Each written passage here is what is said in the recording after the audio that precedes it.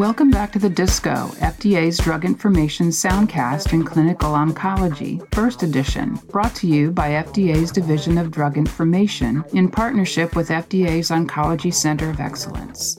Today we'll provide another quick update on a recent FDA cancer drug approval.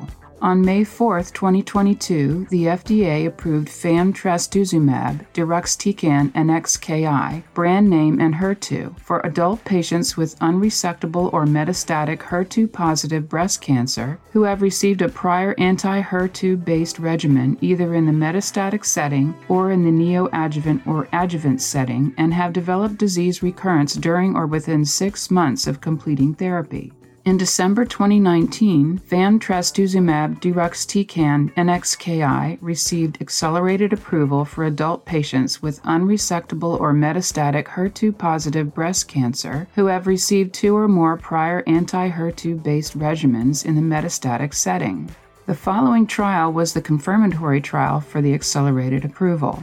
Efficacy was based on DESTINY-Breast03, a multi-center, open-label randomized trial that enrolled 524 patients with HER2-positive, unresectable, and/or metastatic breast cancer who received prior trastuzumab and taxane therapy for metastatic disease or developed disease recurrence during or within 6 months of completing neoadjuvant or adjuvant therapy. Patients were randomized 1-to-1 to receive either Enhertu or adotrastuzumab emtansine by intravenous infusion every 3 weeks until unacceptable toxicity or disease progression.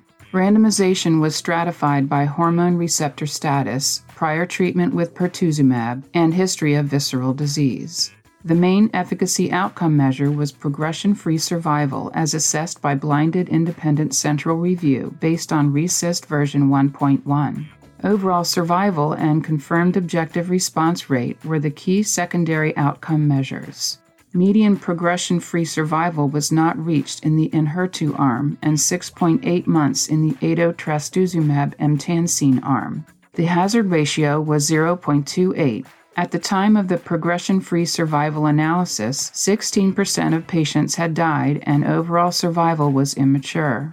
The objective response rate based on the patients with measurable disease assessed by blinded independent central review at baseline was 82.7% in the Enhertu arm and 36.1% for those receiving adotrastuzumab emtansine. The prescribing information includes a boxed warning to advise health professionals of the risk of interstitial lung disease and embryo-fetal toxicity.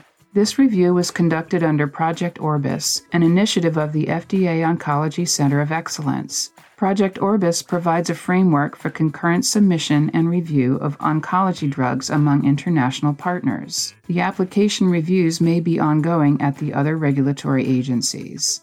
This review used the Real-Time Oncology Review pilot program, which streamlined data submission prior to the filing of the entire clinical application, and the assessment aid, a voluntary submission from the applicant to facilitate the FDA's assessment. Full prescribing information for these approvals can be found on the web at fda.gov/drugs@fda.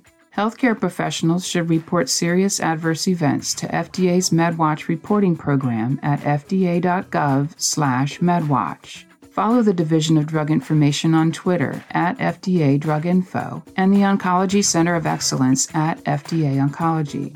Send your feedback via email to fdaoncology@fda.hhs.gov. Thanks for tuning in to the Disco Burst Edition.